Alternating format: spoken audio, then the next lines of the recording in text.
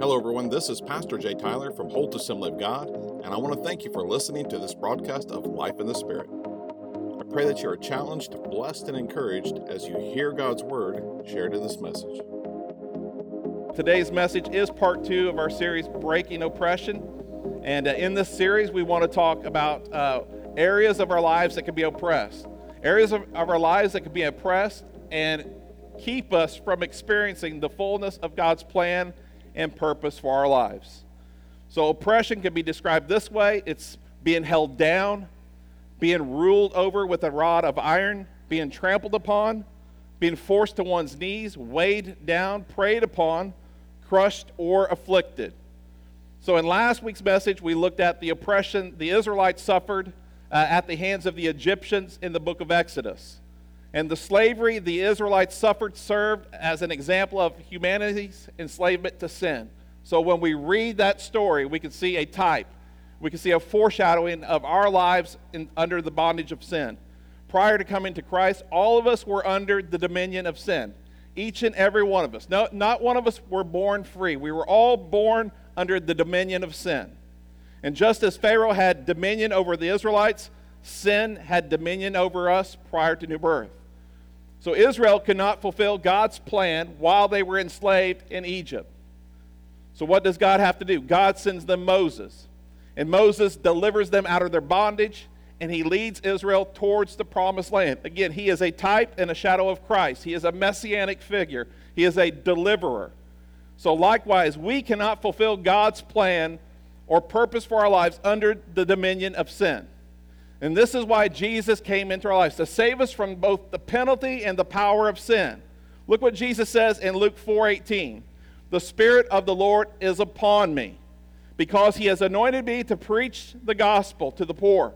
He has sent me to heal the brokenhearted, to proclaim liberty to the captives and recovery of sight to the blind, and to set at liberty those who are oppressed.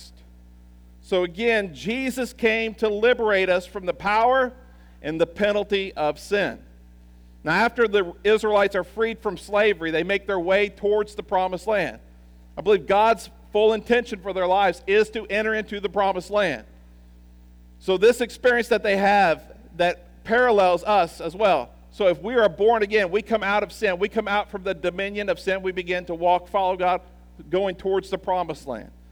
So the Israelites' experience gives us an example. It's a parallel. So as the Israelites travel through the desert and they make their way towards the promised land, they encounter hardships. Likewise, we will encounter hardships. Life will just happen. But what those hardships do is they expose something. And they expose a spiritual reality. While Israel was no longer enslaved by the Egyptians, they were still enslaved in their hearts and minds. Their hearts, their minds, and their attitudes were still in Egypt. They were still thinking and behaving like slaves. So many Christians, we experience forgiveness of our sins, and thank God for that. But that's not the end of salvation. That's not the end of that promise. Jesus promises to forgive us of the penalty of our sin, but he also promises to free us from the power of sin. God's intention for us is not to be oppressed. The promise of God's word is that we come through the penalty of sin, we're delivered from the penalty of sin, but we experience the freedom of God's grace and mercy in our lives.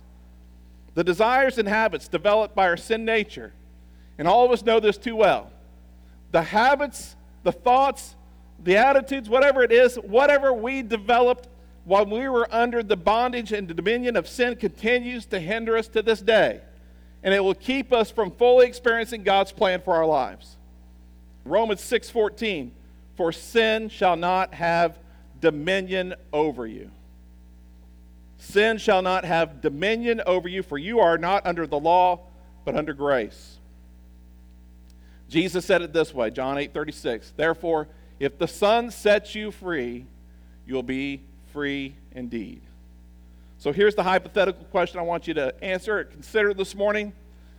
If Jesus can save us from the penalty of our sins, and he can deliver us from the power of our sin, then why are we still being oppressed? Why am I still experiencing oppression in my life? First, are we born again? If we aren't born again, we will remain under the dominion of sin. And we will continue to suffer oppression until we give our lives to Jesus. If the answer is this, yes, I am born again, but I'm not experiencing true freedom, then we need to identify those areas and figure out why we aren't free indeed. So if you are experiencing oppression, it's not God's plan for your life. Every one of you need to hear that. If you are experiencing oppression in any area of your life, that is not God's plan for your life. If we experience oppression, it will hinder us from fulfilling God's plan for our lives. Likewise, if we experience oppression collectively as a church, it will hinder us as a church from fulfilling God's plan and purpose for us in this community. So oppression is a tool the adversary uses against us to hinder us from fulfilling God's plan. In order to oppress us, Satan will do this, because he has no power, church. He really has no power in this area. But he will continue to lie, because that's who he is. He's a liar. So he will lie to our flesh. He will appeal to our emotional wounds, our past, whatever we're going through, whatever difficulty. He'll whisper in our ears. He will whisper words of hopelessness and despair. May I remind you of this? Our adversary is defeated. While we have a real spiritual enemy, he is defeated. Colossians 2:15, having disarmed principalities and powers, he made a public spectacle, triumphant over them. Now that word triumph is interesting, because it reflects the Roman triumphs when they would celebrate their victories, and they would come through Rome, and they would cart through Rome the spoils of the lands and the people they conquered. They were triumphing. Jesus triumphed over Satan through the cross. Not only through the cross, but also through the resurrection of the dead. It proves that he is victorious. So our adversary will lie to us. He'll spin a narrative that is so convincing, and it's so convincing that we'll believe it, and he'll lure us into his plans. And he can be successful if we allow it. He has no power to drag us into his plans. So if you are born again, the adversary is powerless. He's been defeated. But some of us believe lies. We believe lies, and that's one of the reasons why we don't walk in true freedom. So Jesus has set us free, but we have to learn to walk in that freedom. But today I want to speak to you about breaking the power of oppressing pride. Breaking the power of oppressing pride. Pride is the root of all sin, period. It is the root of all sin. It is the driving force or the motivating factor behind our sin nature. Neither God nor man created sin. Genesis 1:31, then God saw everything that he made, and it was very good. Again, if God says something is very good, it can't get any better. It can't get any better. God created man as his final act of creation. God surveys everything he created. The heavens, the earth, everything in them, and he declares, you know what? It's very good. I did a pretty good job. And again, if this is God's declaration, we know that at this point there is no sin in this world. There is no sin in existence. So where does sin come from? Well, Satan rebels sometime after this. When? We don't know. But we know that he sins sometime after God's resting from his creation. More importantly, the Bible reveals the motivation of Satan. And this is what we really should pay attention to. It's not when he fell and when he introduces sin into the human race. It's why. Why did he fall? Why did he rebel? What are the origins of sin? Isaiah 14, it gives us some great insight. Verse 12, how you are fallen from heaven, O Lucifer, son of the morning. You are cut down to the ground, you who weaken the nations. Please hear these words. We're talking about the devil here. For you have said in your heart, I will ascend into heaven. I will exalt my throne above the stars of God. I will also sit on the mount of the congregation on the farther side of the north. I will ascend above the heights of the clouds. I will be like the Most High. But here's his punishment. Yet you shall be brought down to Sheol, to the lowest depths of the pit. Pride was the motivating desire of Satan's rebellion.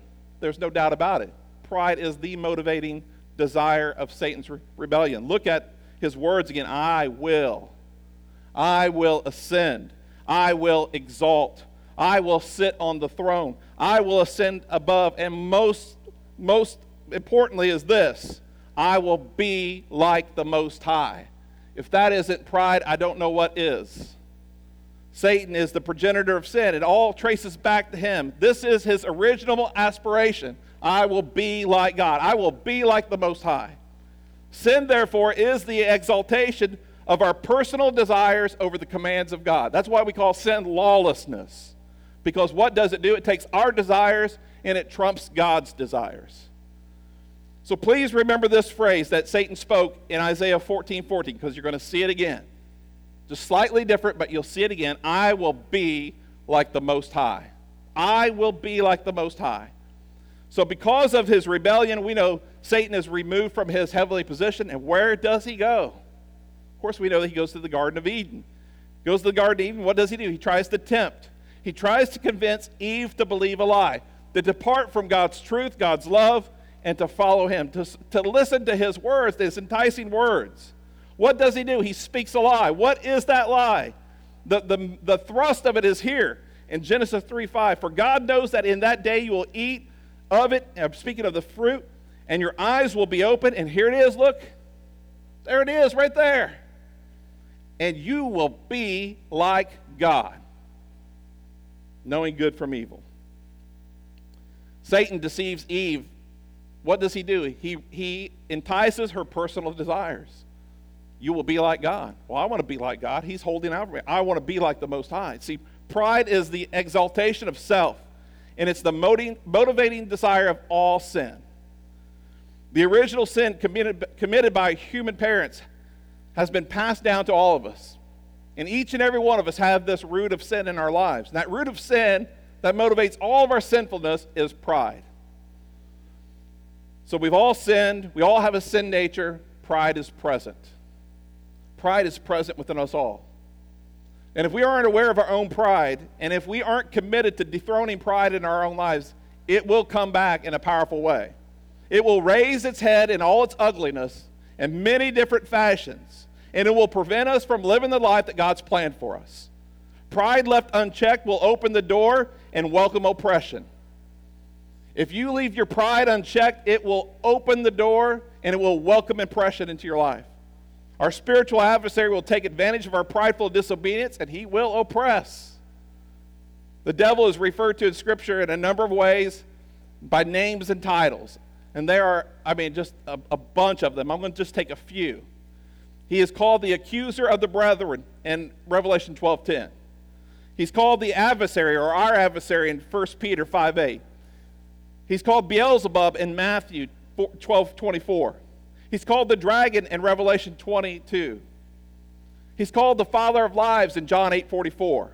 He's called the prince of this world in John 14:30. He's the prince of the power of air in Ephesians 2:2. He's the serpent in Genesis 3:4. He's the spirit that works in the children of disobedience in Ephesians 2:2. He's the tempter in Matthew 4:3. He's the god of this world, 2 Corinthians 4:4. He's the wicked one in Matthew 13:19. And in Job chapter 41, he's called Leviathan. Job 41:14. Who can open the doors of his face with his terrible teeth all around? His rows of scales are his pride. His rows of scales are his pride, shut up tightly as with a seal. One is so near another that no air can come between them. They are joined together, joined one to another. They stick together and cannot be parted. So notice the exterior of Leviathan, its scales. And his scales fit so tight together that air can't even pass between them. It's impenetrable. This exterior that he has, this armor that he presents, this armor that Satan has, it's in the picture of Leviathan. His scales are impenetrable. It protects anything from getting through to him. His rows of scale are his pride. Church, I've said this before. I'll say it again. Pride is grace resistant. Pride is grace resistant. Pride is like the scales of Leviathan. It keeps the grace of God from penetrating our hearts and our lives. How can we look beyond this picture that we're seeing? What is the truth behind that? What does the Word say? Well, we'll look at James 4:6. But he gives more grace. Therefore, he says, God what? Resists the proud, but gives grace to the humble. Pride is grace resistant. It's like armor. It refuses humility. Humility comes from the heart, and it opens the door for grace. Humility always welcomes grace into our lives. Pride, therefore, comes from our sinful nature, and what does it do? It doesn't open the door for grace. It opens the door for oppression. The last verse used to describe Leviathan is in verse 34. It says this, "He beholds every high thing. He is king over all the children of pride." So before coming to Christ, we're all the children of pride, and Satan ruled over us. Jesus came to liberate us from the king of pride. Aren't you grateful for that? Pride is the root of all sin. It's the essence of our sin nature. Pride is what opposes God. It's always what conflicts with God. Pride is self-seeking. Pride is self-focused. Pride is self-driven. When God says one thing, but we choose to do our own thing, that is pride motivating that decision. That is pride motivating that action. So why do we go against what God says? Why on earth would we, knowing what we know, go against what God says? Because we're full of pride. Whether you like it or not, you still have pride to deal with. It's part of your sinful nature. So we go against God, what he says, because of this. We know better. We know better than God. You say, well, I wouldn't say that. Well, sure. Our actions prove that. Because do we think God is out to destroy us? Do we think God is out to harm us? Do we think God is out to shortchange us? No, God is out to love us and protect us. And he gives us his word to abide by so that we can choose blessing, choose life. It really just comes to us. We know better than God does. It's pride. It fuels all of our sinful behavior. We think we know better. We have a heightened sense of self. We want to do what we want to do. Boy, can't you hear the words of Satan echoing through those motivations? I will, I want, me. Church, I've got some good news for you, though. Some great news. If you are born again, you aren't under the dominion of sin. You are no longer enslaved by the desires of your sin nature. You still have to deal with them, but you are not in bondage to them. So you may not be living that life currently. Your life may not reflect on that reality, but it is true and you can. So Jesus set us free from the dominion of sin so that we can live in that freedom that he provides. Now that's a truth that we can't erase. It's either truth, it's either gospel, or it's not. But pride, if allowed, will put us in a place where sin has dominion over us again. But that isn't God's plan. That isn't God's plan for us in Christ. So pride is something that inherently belongs to all human beings. Look around, every one of you, every one of us. Look at me. I don't care. We all have pride. We all have pride that we deal with. And I don't mean good pride, I mean bad pride. Because there's a good pride, right? There's a good pride that, man, you just are proud of what you've done. It's something that was good. There's nothing wrong with that pride. There's nothing about taking stock in something, being positive about it. But that's not the pride we're talking about. We're talking about the pride that we see from the very beginning of sin that lifts up and exalts self. And it's in us all. It's in us all.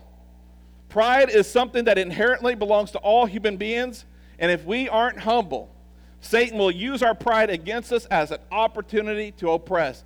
It will open the door into our lives and welcome oppression. Give you an example. Let's say two Christian people are in friendship, but they have a falling out. Rather than handling the disagreement biblically, they choose to handle it selfishly. Now, there is no other alternative when you really think about this, because there's our way and there's God's way. So rather than going to each other, seeking reconciliation, hours, days, weeks, months, maybe years go by without any resolution, what happens to that relationship? It sours. That relation sours because of pride. Those two Christians who choose not to reconcile with themselves is evidence of pride. Someone in that situation, maybe both refuse to make things right because they feel the other person is wrong. There is no reconciliation there. There is no humility. There's only pride that is in that situation. And that's pride. Someone in that situation will refuse to make things right because the other person is wrong and I am right. Pride keeps that relationship broken. And if there is no humility, it will remain that way. And it's a great place for oppression. God would love to give grace to that situation, love to give grace, have restoration, have reconciliation. but pride fuels our sinful desires. So in a situation like a broken relationship, our flesh says this, I'm right, they're wrong. And until they admit it, they're wrong, nothing will be right, and that is pride. That thinking completely defies the Word of God. And my fellow Christians, that is a perfect place for us to welcome oppression into our lives. So if we justify our actions, we choose to handle a situation our way rather than God's way, we are in essence operating in pride. I know better than God. God says this, yeah, I know, but this is the way we're going to handle it. That is pride. That is the essence of pride. That is the exaltation of self-desire. Unless there's some humility, there will be no resolution because pride is grace resistant. Over the last 8 years, I've been pastor of this church, and I've seen this repeated experience. Preach the word, and sometimes I'll watch this. I'll physically see some people just struggle. They begin to squirm in their seats. Some of us just can't. We're more physical, we're more emotional. It's hard for us to contain ourselves, and that's all right. God is speaking to that person. God is challenging that person. There can be freedom here. There can be victory in this person's life.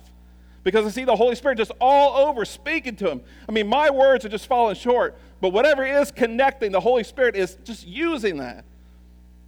But what do? We resist the Holy Spirit. We refuse to deal with the moment the Holy Spirit's providing to us. Rather than humbling ourselves and finding greater freedom in that moment, what do? We harden ourselves to the Holy Spirit. I close the message, give the altar call, perfect opportunity to humble ourselves and to receive, to respond to the grace of God. But what do? Man, we stick like glued to that pew because of pride. There have been times where I just want to come out of the pulpit, just tap you on the shoulder and say, hey, how long are we going to resist the Holy Spirit? He's trying to bring life into you. He's trying to bring healing into your life. How long will you resist the Holy Spirit? The Holy Spirit can be pleading with you. You resist, and your pride keeps you from humbling yourself. Why resist? Why resist? Then pride makes up these excuses. Here are the two best ones we have. What is someone else going to think about me?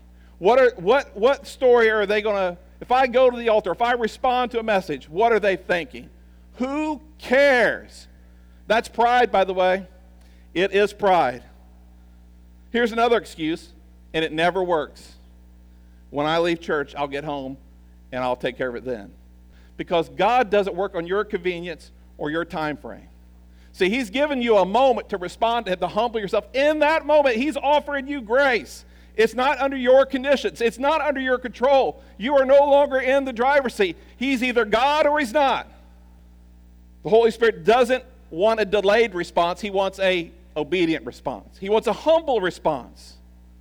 There's a story in the Bible, in the book of Acts, concerning an interaction between the Apostle Paul and Felix the governor of Caesarea. Paul's preaching the gospel, and he's arrested in Jerusalem, and man, they want to just murder him and kill him. They got to get him out of town. And so they ship him off to Caesarea, and he stands trial before Felix, and Felix hears his case. Paul makes his case before Felix. Felix listens, sends him back into custody. After considering Paul's case, Felix sends for Paul. Felix is a Roman official, but he's married to a Jewish woman. And he has her with him this time. They want to hear what this man has to say. This man who was a Pharisee, who is now a follower of Christ. We want to hear what he's saying about this Christ. So he shares with Felix and his wife, and they listen to Paul's story, listen to Paul share the gospel. And under the conviction of the Holy Spirit, Felix says these words. Check it out. Acts 24, verse 25. Now as he reasoned about righteousness, self-control, and judgment to come, Felix was afraid and answered, "Go away now. When I have a convenient time, I will call for you." That's what some of us do. We have an opportunity of grace. Grace to receive grace, to humble ourselves, experience grace. But what do? Holy Spirit, I'll deal with this when I get home. It doesn't work that way. Felix, under conviction, doesn't respond. Rather, what does he do? He hardens himself. He doesn't humble himself. He responds with pride. I'll deal with this at a more convenient time. The Holy Spirit doesn't work on our time schedules, nor does He work with our convenience. When we resist the Holy Spirit, we are exalting ourselves over God. We are hardening our hearts, and we are becoming grace resistant. We have these scales of pride that are coming over us. And church, that is a dangerous, dangerous place to be as a believer. That's not God's plan for your life. Those scales of pride, what they do is they begin to destroy you, little by little. If we want to destroy oppressing pride, here's the antidote. Here's the answer. Are you ready? It's real complicated. Humility. See, when we choose to humble ourselves, to submit to God's word, despite our prideful inclinations, we welcome grace into our situation. When we humble ourselves, it gives the Holy Spirit an opportunity to do what? To heal us, to restore us, and to transform us. We are most like Jesus when we're humble. We are most like our adversary when we're prideful. Pride is the root of all sin. But humility, church, is the root of all virtue. It's the root of all virtue. If we really want to become more like Jesus or be the person who Jesus saved us to be, it requires humility. If we're humble, we welcome grace. We welcome transformation. We welcome healing. We welcome the presence of God into our lives. When we experience that transforming power of the Holy Spirit, we become more like Jesus, less like our flesh, less prideful, less resistant to pride, more pliable in the hands of God that He can shape us, He can mold us. And humility, church, is the key to all spiritual growth. But the Holy Spirit can transform a humble heart, but a prideful heart is resistant to transformation. Pride keeps us bound, while humility welcomes freedom. If you want to think about Jesus, who He is, just think about what the life that He lives. Think about His example. Think about these words in Colossians. Paul writes about Him, about Christ. Colossians 1:15. He is, speaking of Jesus, the image of the invisible God, the firstborn over all creation. For by Him, speaking of Jesus, all things were created that are in heaven and that are on the earth, visible and invisible, whether thrones or dominions or principalities or powers, all things were created through Him and for Him. And He is before all things, and in Him all things consist.